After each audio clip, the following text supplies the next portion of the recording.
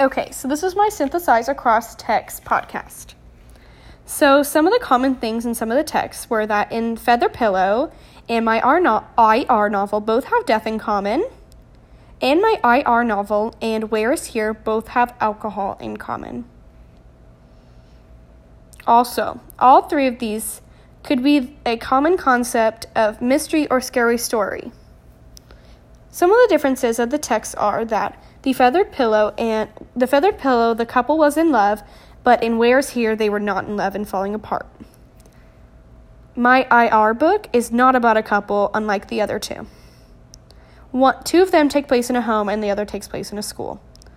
Some techniques I saw that were used to create fear would be a lot of imagery, anticipation, because there's a lot of different things that could explain their deaths, and we can imagine it from, and the anticipation of the Feathered Pillow's death. Some new insights I have on the allure of fear would definitely be, it's quite interesting because who would have thought that something that brings you fear can bring you excitement or the feeling of wanting to watch or read more of it.